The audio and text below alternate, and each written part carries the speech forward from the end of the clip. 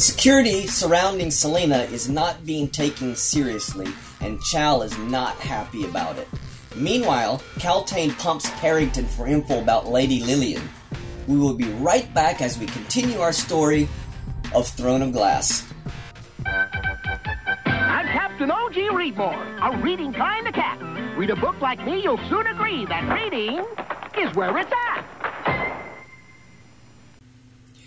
Welcome back to the Book Militia BookTube channel, where we are talking about The Throne of Glass by Sarah J. Maas. And in last chapter, which was chapter 17, there was a long conversation between Prince Dorian and his mom, Queen Georgina, about the future of Dorian's marriage. Now, Dorian wasn't interested in talking to his mom about this subject, and there was also some spicy dialogue between Prince Dorian and Selena in the sparring room. Now, Selena somehow managed to set up a sparring match between Dorian and Princess Nehemia, which really turns out to be a kind of a funny situation. So let's get started in chapter 18, and this episode we did chapter 18 and 19 because 18 was only 3 pages, so I put them together. I didn't want to make a video that was only like 3 minutes long because of the chapter being so short, so I just put them together. So we're going to do 18 and 19 in this episode. So our chapter begins with Dorian and Princess Nehemia in the sparring room as Dorian instructs Nehemia on the finer points of swordplay. Now, this is a continuation from the last chapter when Selena kind of set up this sparring match between Nehemia and Prince Dorian, kind of out of a funny way, or he didn't want to do this, in other words. So she set it up where he was kind of forced into it, which she thought was pretty funny. So what happens now is Selena's standing on the edge of the room, and Dorian and Nehemia are in the middle of the room, I guess getting ready to spar, or already starting to spar. And it says that Selena looked at Dorian and kind of examined him, and thought, how handsome that he was. And she had wondered, why was he not married yet? Now, this is funny that she's thinking of this, after he just went through this conversation with his mother about who his bride should be.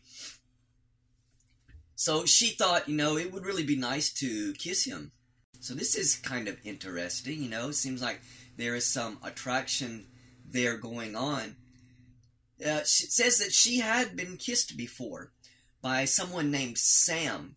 Now, apparently Sam was this assassin also, probably under the tutelage of Errol Ben Hamill, which was her so-called father, I assume that they were in training together and they had grown to like each other.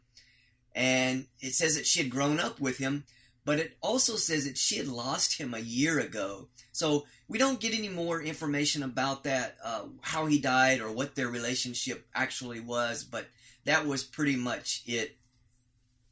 And it says that she was still hurt about this situation and really couldn't imagine kissing another person, but when she looked at Dorian, ... So she looks back at Prince Dorian and Nehemia. They're over there sparring, and Nehemia lunges at Dorian and slaps him on the wrist with her practice sword. Selena laughed as Dorian, his face grimaced, and he rubbed his sore wrist.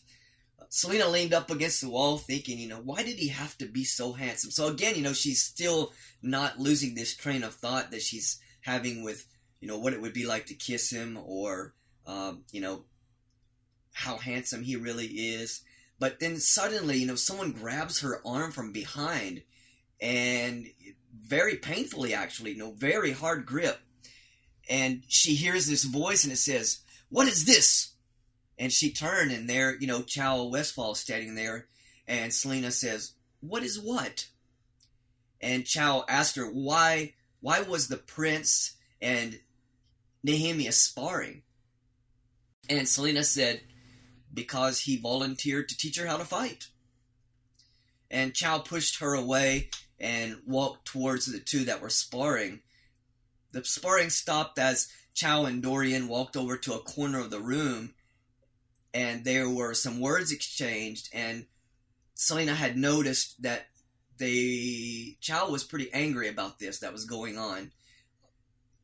And Dorian, didn't seem too angry about it, but there were angry words exchanged. And then Chow walked back to Selena and said, "The guards will take you to your room." "What?" Selena says. She said, "The test is tomorrow, and I need to train." Chow said, "I think you've had enough training for today. It's almost dinner time, and Bruyo's lesson ended 2 hours ago." So Chow said, "Get some rest. You need it. And no, I don't know what the challenge is, so don't ask." And Selena, in a loud voice says, "That's absurd."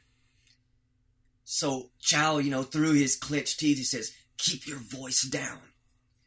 So Princess Nehemia, had heard this going on, and she looks over at Selena when she had heard, this raised voice by Selena. And Selena kind of waved her off, and said, "Get back to sparring," I guess kind of telling her, everything's okay. Because Nehemia kind of likes Selena. She has been the only person, that speaks her native language. So I guess she was a little bit worried what was going on. And Selena said, "I'm not going to do anything, you moron." She's saying this to Chow because he's still worried, about her, the security of her situation. And Selena is getting used to this kind of relaxed atmosphere. And then when Chow puts this pressure back on her, as far as security goes, she's kind of getting angry about it. So Chow said, "Are you honestly so blind that you can't see why we cannot allow this?" And Selena said, "Can't allow? You're just scared of me." And Chow says, "Don't flatter yourself." And Selena, replies, "Do you think I want to go back to Endovier? You think that I'm not aware that if I flee that I will be hunted down?" She goes, "In the morning, when we run, I vomit because my body is still a wreck, so I train longer, but you punish me for it." So, kind of a heated exchange between these two. And Chow says, "I'm not going to pretend that I understand how a criminal's mind works." And Selena, she's like just, can't take it anymore. She throws her hands up in the air and says, "You know what? I hate sitting in my room all of the time. I hate all of these guards and this nonsense. I hate you telling me to hold back while Cain gets all of the praise. And I hate being told what I can't do. Most of all, I hate you." So very strong words. Yes, she's very upset about this situation. And, with her kind of narcissistic behavior, the praise that Cain is getting is also bothering her. She likes to get the praise, and she's not, because she's being told to hold back when she knew that she could prove to all of these other champions in this contest that she is the best and that they should be fearing her and not Cain. So that's, kind of what's going on right now. She turned, angrily after this exchange of words, and she walks out of the room, and she was thinking, there's nothing more than she wanted to do right now than to bash his teeth down his throat. So, yeah, that upset her pretty bad. So the next scene, we find Caltaine was sitting in the Queen's chamber when she saw Duke Parrington enter and walk up to the Queen. They started conversing, and it was a shame she thought that Prince Dorian had left so soon. Now, this is a continuation of when Queen Georgina and Prince Dorian had been talking about his future wife, or who it would be. So this is the same day, and Caltaine is still in the room after he had left. So she thought, it was a shame that he had to leave so quickly, and that she didn't even get a chance to talk with him. So Caltaine was made up, very beautifully, and she was wearing this pink and yellow gown, it says, that was crushing her ribs. So all of these ladies are wearing these corsets, that are just squeezing the life out of them to make their figure, very, very Coke bottle shape-ish, And she had wondered, continuing on what she was wearing. She was wearing this pearl necklace, it said, that choked her, but she held her head high because, she had to keep up this image of being a court lady. And she had wondered why the Duke had come in and was talking with the Queen. Very nosy lady. It was a very rare occurrence that Parrington had showed up, so she thought it must be something important. So Caltaine saw Duke Parrington rise from talking to the Queen, and then she quickly moved into position to intercept him as he was leaving. Now, when he saw her, his eyes gleamed, it said, with a hunger that made her cringe. So in the past, I'd said that probably she don't even like him, and here it is confirmed. She is repulsed by this guy. But if she can't have Prince Dorian, she will marry this Duke Parrington because it will raise her position in the court. So you can kind of tell what kind of lady that Caltaine really is. So he bowed to her and he said, "Milady," and she answered, "Your Grace." And it says she swallowed her repulsion. Again, she's put off by this guy a lot. He held out his hand or his arm, and she took his arm and they walked into the hallway together. And, this small talk between the two continued, and she kind of winced as his fingers, I guess she was holding on to one arm and he had the other hand and was rubbing her arm. And it says that she winced as his fingers rubbed her smooth skin. And she said, "I hope you had a pleasant conversation with the Queen." It was dangerous to pry, but it seems like she knew how to say things and not get into trouble, I guess.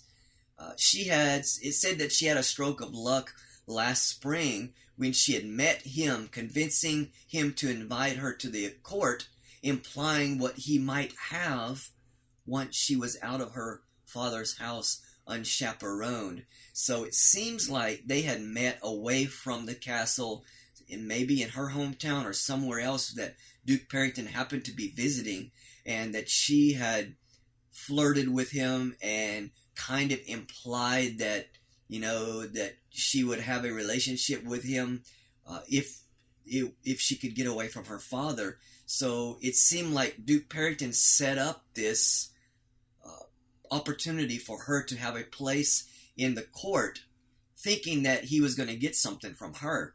So very conniving lady Caltaine is, and we're going to find out just how conniving she really is. So Caltaine wasn't here to be a minor lady, waiting to be auctioned off to the highest bidder. She was tired of the petty politics and the easily manipulated fools. So there she is, you can see how she thinks of these guys that are surrounding her, these men, Parrington replied to her, "Oh, the Queen is well."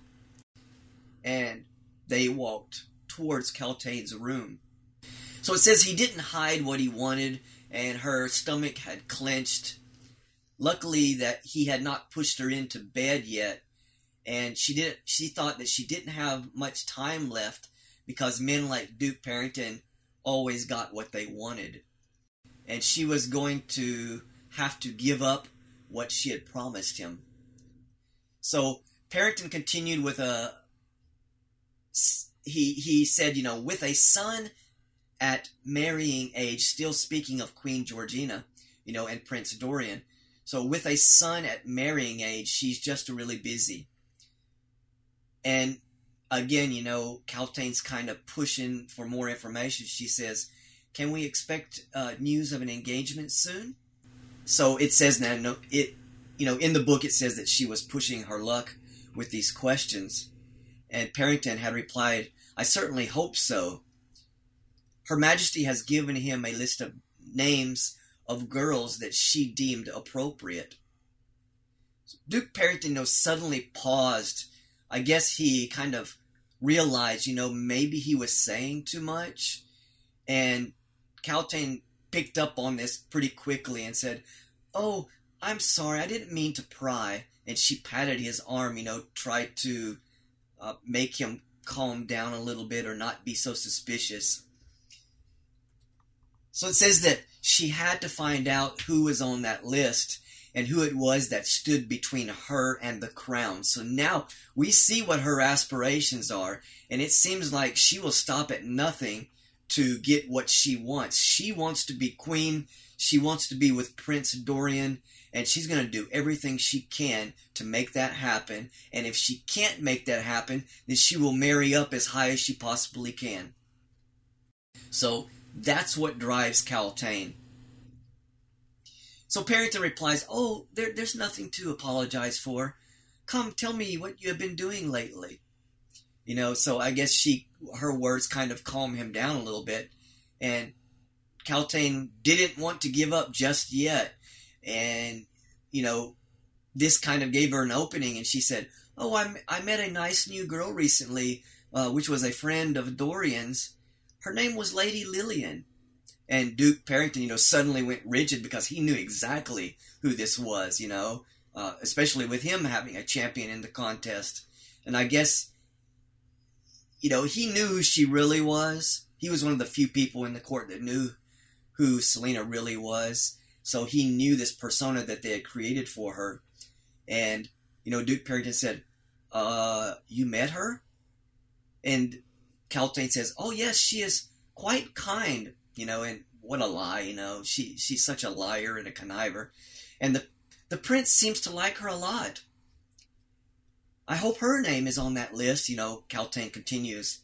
And she was prying, for info, but she was doing it in a way that, didn't kind of raise suspicion.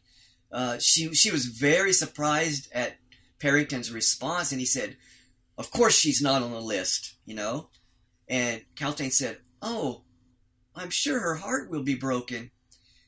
And the Duke's face, was getting redder by the moment. It said, he didn't like this conversation at all.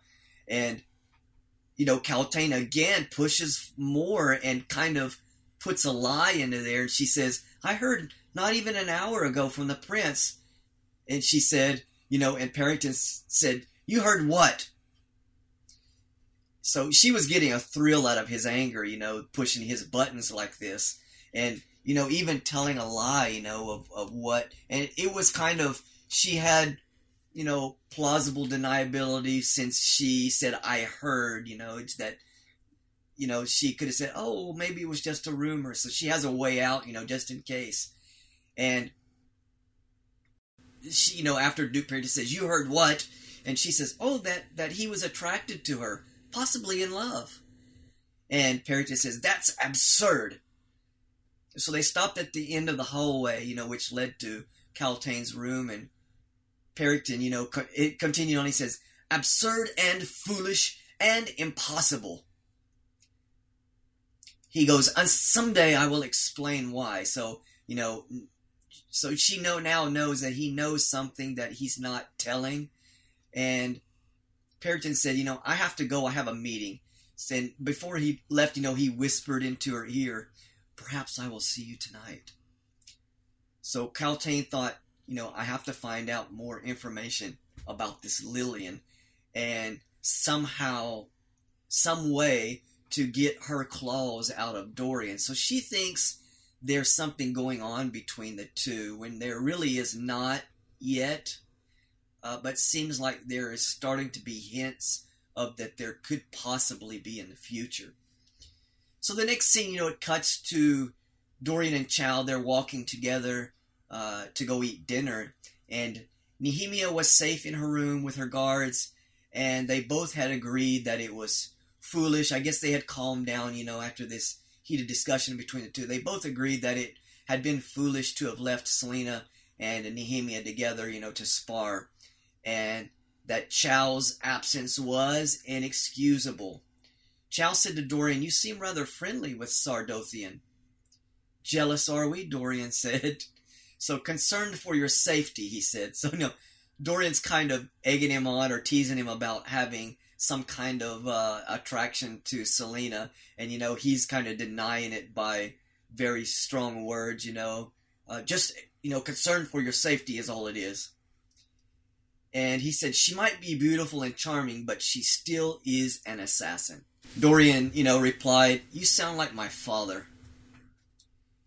And it's common sense, Dorian. Stay away from her. And Dorian says, don't give me orders. And, Chow said, I'm only concerned about your safety. And Dorian said, no, why would she kill me? I think she likes being pampered. And she hasn't attempted to escape or killed anyone. Why would she do it now? Dorian patted Chow on the shoulder and said, you worry too much, my friend. And, Chow says, it's my job to worry. Dorian replied, you'll have gray hairs before you are 25, and then Sardothian surely won't fall in love with you. So Chow, he replied, you're talking nonsense.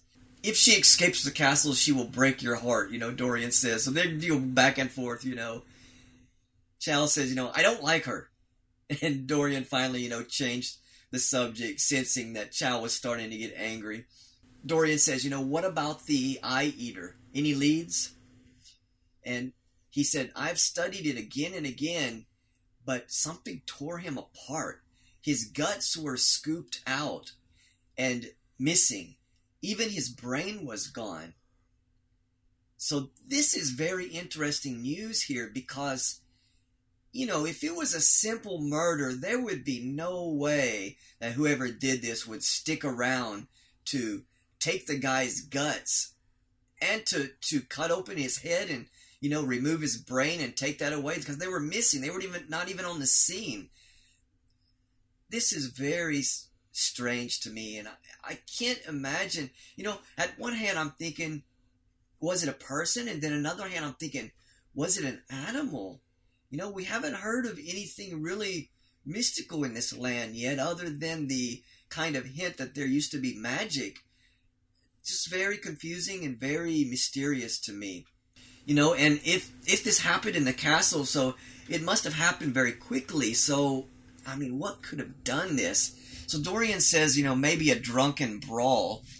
But, yeah, I can't buy that at all, And Dorian couldn't either. Or, Chow said this, well, maybe it was a drunken brawl, but Dorian, he said, but, when was the last time a brain was removed in a drunken brawl? So very, very mysterious, very strange, very dark things that happened. So Dorian put his arm around Chow and said, with you, my friend, looking into it, it will be solved by tomorrow. These guys are really good friends, and that they can tease each other, and Chow can say things that other people can't say to Dorian because they grew up together and they're such good friends. So that, guys, will end the episode. I want to thank you so much for joining me. If you have not subscribed to the YouTube channel, please do so. We are the Book Militia on YouTube. And if you're listening to the podcast, I also want to thank you for joining me. You guys could spend your time anywhere else, but you chose to spend it with me, and I highly appreciate that. And with that, we will end the episode, and I will see you next time. Take care.